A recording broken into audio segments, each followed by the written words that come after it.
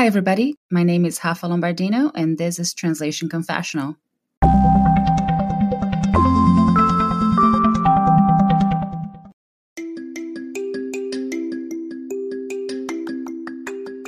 What is the most fundamental tool translators have? Yes, our language. And we must be the grammar and spelling police, not only when we're working on a project, but also when we're communicating with clients or interacting with peers online. We must use our language as well at all times. With that in mind, one tool I've been using for a while now, and I do use it constantly, is Grammarly. I've activated it on my email so I don't make any mistakes when sending a message to a client. I also have it available to me in Google Drive, so I can use it when reviewing my students' translations into English or when I'm writing my own articles and brainstorming podcast episodes. And because I do translate into English very often, the premium version helps me keep my last draft sharp and ready for delivery.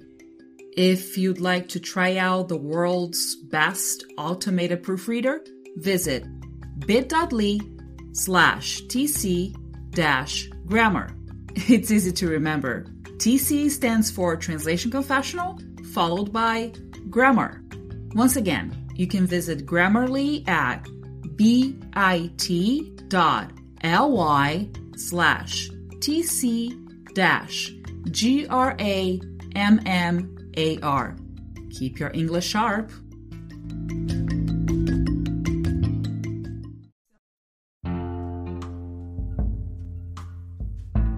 These are some of my favorite words. Last week, I talked about some words I don't quite like in my languages because I associate them with other things that have nothing to do with their meaning, or maybe because of how they sound, how they look, or how they don't quite fit grammatically, at least in my mind. Today, I wanted to flip the coin and talk about the other side, the words I actually do like. And, spoiler alert, I don't have a real reason for why I like them. I just do. So, starting with my native language, one of my favorite words in Portuguese is actually an expression. Vínculo empregatício. Do you know what that means? Employment relationship. Funny thing is that I started out as a freelancer and I haven't really had an employment relationship with anyone for that long, except for my own company.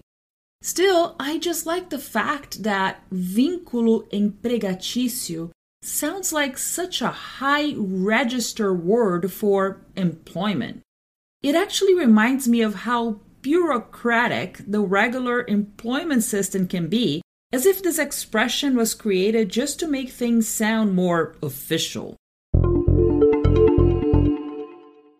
Another word I really like in Portuguese is imprescindível, which means fundamental, crucial, essential, indispensable, something you just cannot do without. I don't know about you, but to me, all these words in English don't seem to have the same weight and urgency as imprescindível. The nice thing is that the same word exists in my other two languages. Imprescindível is Spanish, and imprescindibile is Italian. The fact that we use I am, as the prefix indicates a negation. Not in the negative way, but rather as something that cannot be missing. In English, indispensable gets a bit closer to it using the in prefix. But it just doesn't make me feel the same way in my gut. It's almost as if something indispensable sounds like an over-the-top request that, oh my gosh, I can't live without it, you know? While imprescindível is a requirement of utmost importance and everything else will fall apart without it. Then there's fugaz, which means fleeting, ephemeral, transient. One of my earliest memories as a child is of a song that came out in 1984 when I was 4 years old, and the title of the song is kind of a play of words on fugaz, because it's almost spelled as full gas in English. So, come to think of it, while the song could be interpreted as being about ephemeral love, it's also about going full throttle, stepping on the gas, and experiencing this fleeting love story. Apart from that, full gas could also be interpreted as something positive, like it gives me energy, it pumps me up. And I can assure you it has nothing to do with something giving you gas and making you cut the cheese. So, fugaz is a high register word in Portuguese and sounds pretty poetic, but was popularized in the mid-1980s in Brazil because of this pop ballad that people my age will remember listening to as a kid. And finally, we have saudade, which is so fleeting, known as one of the untranslatable words in Portuguese. Yes, there's no direct translation for it, not as a word-for-word kind of translation, but it's the feeling of longing for something, someone, someplace, or sometime. The closest we can get when explaining what saudade means is when we compare it to being homesick. When you're missing your home, you're nostalgic about it. And that's what saudade means, as a general feeling associated with objects, people, places, or a time in your life. And in Portuguese, we do go over the top and say, morrendo de saudade, which literally means you might as well die of nostalgia if you can't appease your need for what you've been missing or longing for.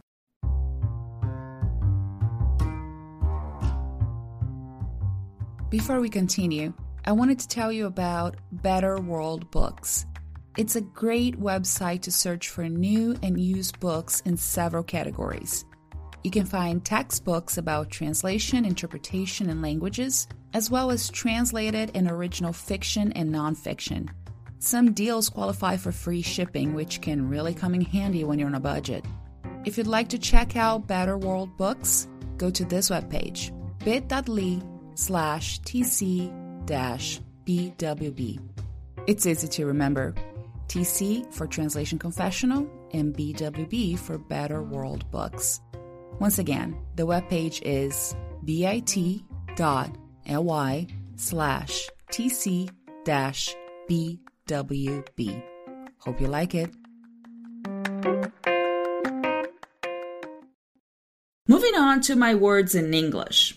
I've reflected on this, and I have to say that one of my favorite words in my second language is serendipity. I must have mentioned it a few times already here at Translation Confessional because I do believe things sometimes happen by chance in a happy or beneficial way. It's that idea that you found just what you needed, even though you didn't even know you were looking for it. Recently, I had 2 serendipitous events when I was browsing social media during one of my breaks, and I came upon 2 translators that I'll interview to talk about some very interesting subjects in audiovisual translations. But you have to wait for season 3 to listen to what they have to share. In the meantime, here's another word in English that I really, really like. Albeit. Actually, it's one of those words that I had seen written in books and articles several times. I understood what it was and knew how to use it, but the entire meaning and function of the word only sunk in when I was reading a book while following along with the audiobook, and I heard the author saying it aloud. I realized I had been saying it wrong in my head all along, until I was actually able to combine the visual and the sound to internalize the meaning. Now, every time someone says, albeit, I feel this little wave of electricity going through my brain, which is the same kind of excitement I would feel as a nerdy little kid learning new words in English all those years ago.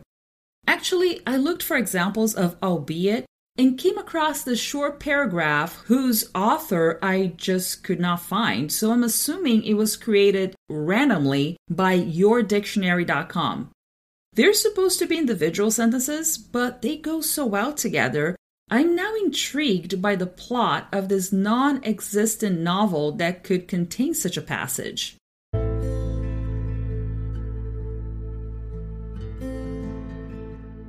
She rose, albeit unsteadily, and he grasped her in the now familiar position of his supporting arm about her waist. It was an interesting conversation, albeit one-sided. Once again, she abided by his wishes, albeit reluctantly. He had even made the coffee, albeit insipidly.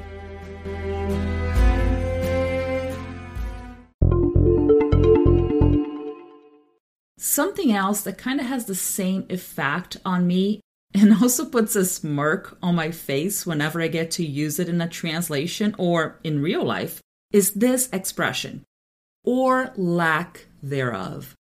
It sometimes functions similarly to albeit, as in introducing an alternative or opposite idea to what you just said.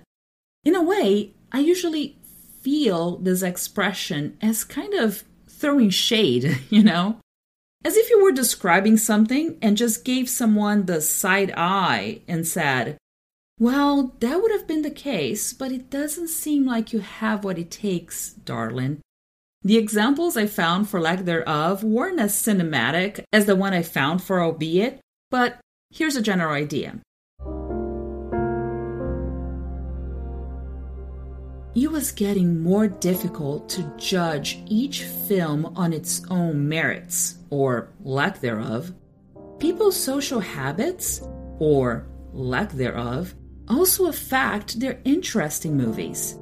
What is notable about this movie, however, isn't the plot, or lack thereof, which would just make it another lame action flick.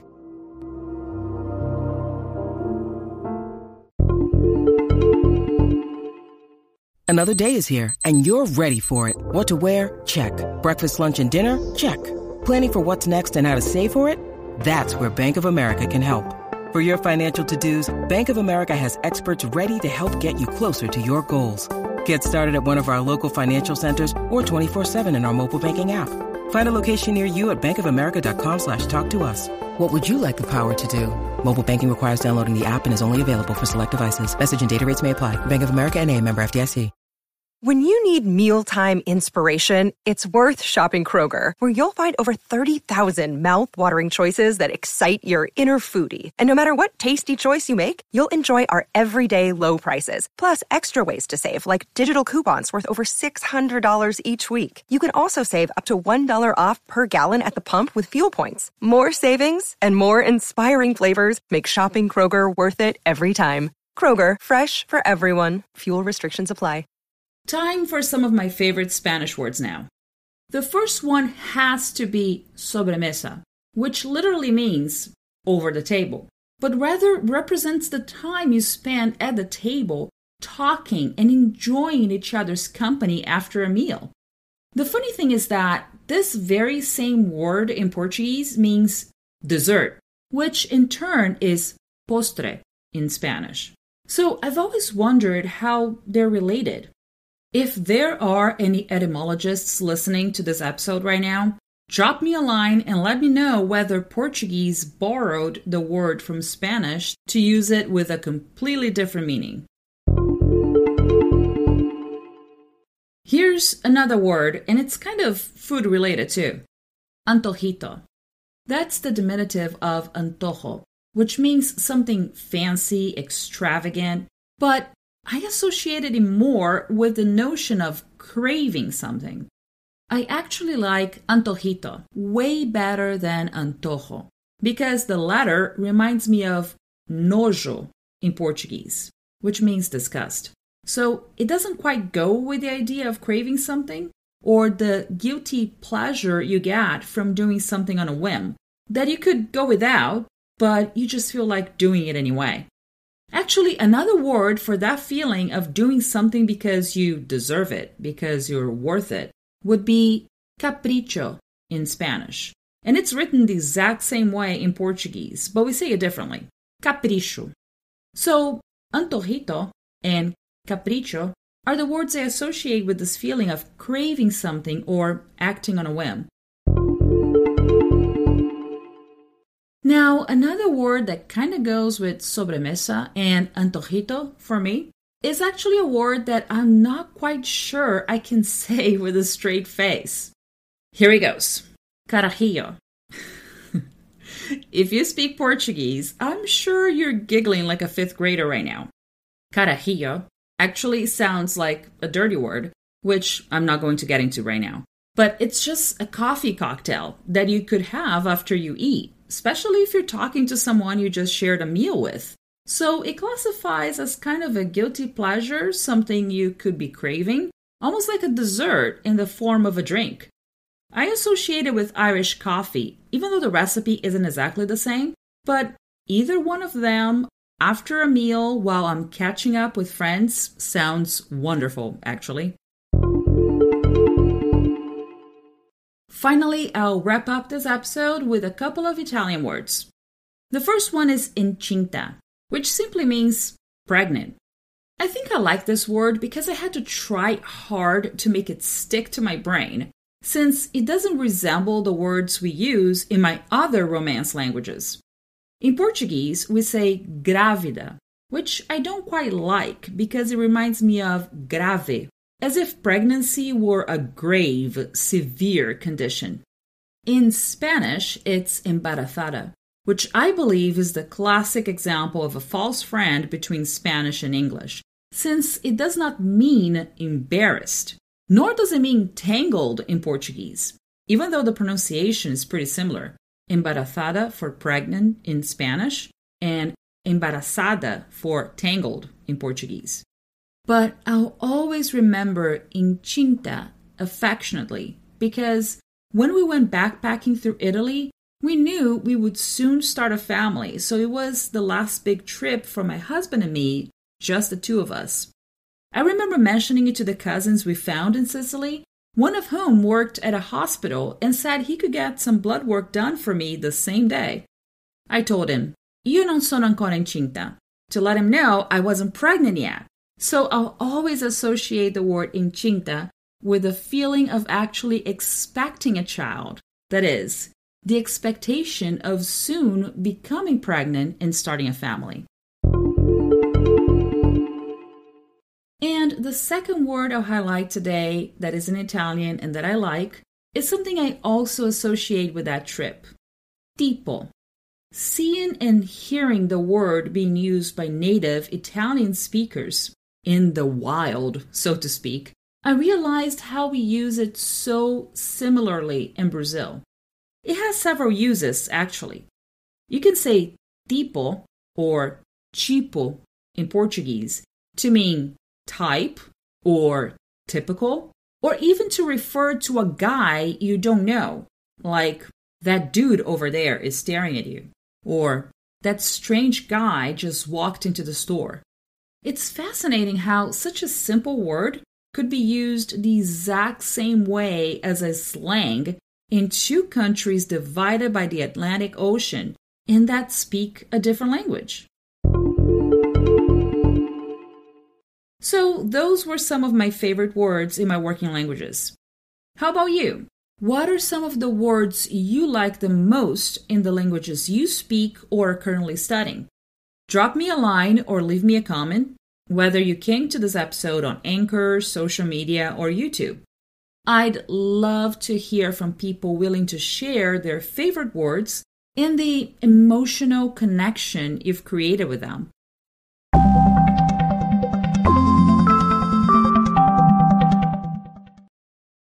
Send me an email at rlombardino@wordawareness.com or leave a voice message on my Anchor page. If I get enough feedback and voice messages, I can go back to the subject and post a special podcast episode with everyone's opinion on this very same theme. By the way, my Anchor page is anchor.fm/Julia translation-confessional. I look forward to hearing from you. Stay tuned for weekly episodes and subscribe to Translation Confessional through your favorite podcast app.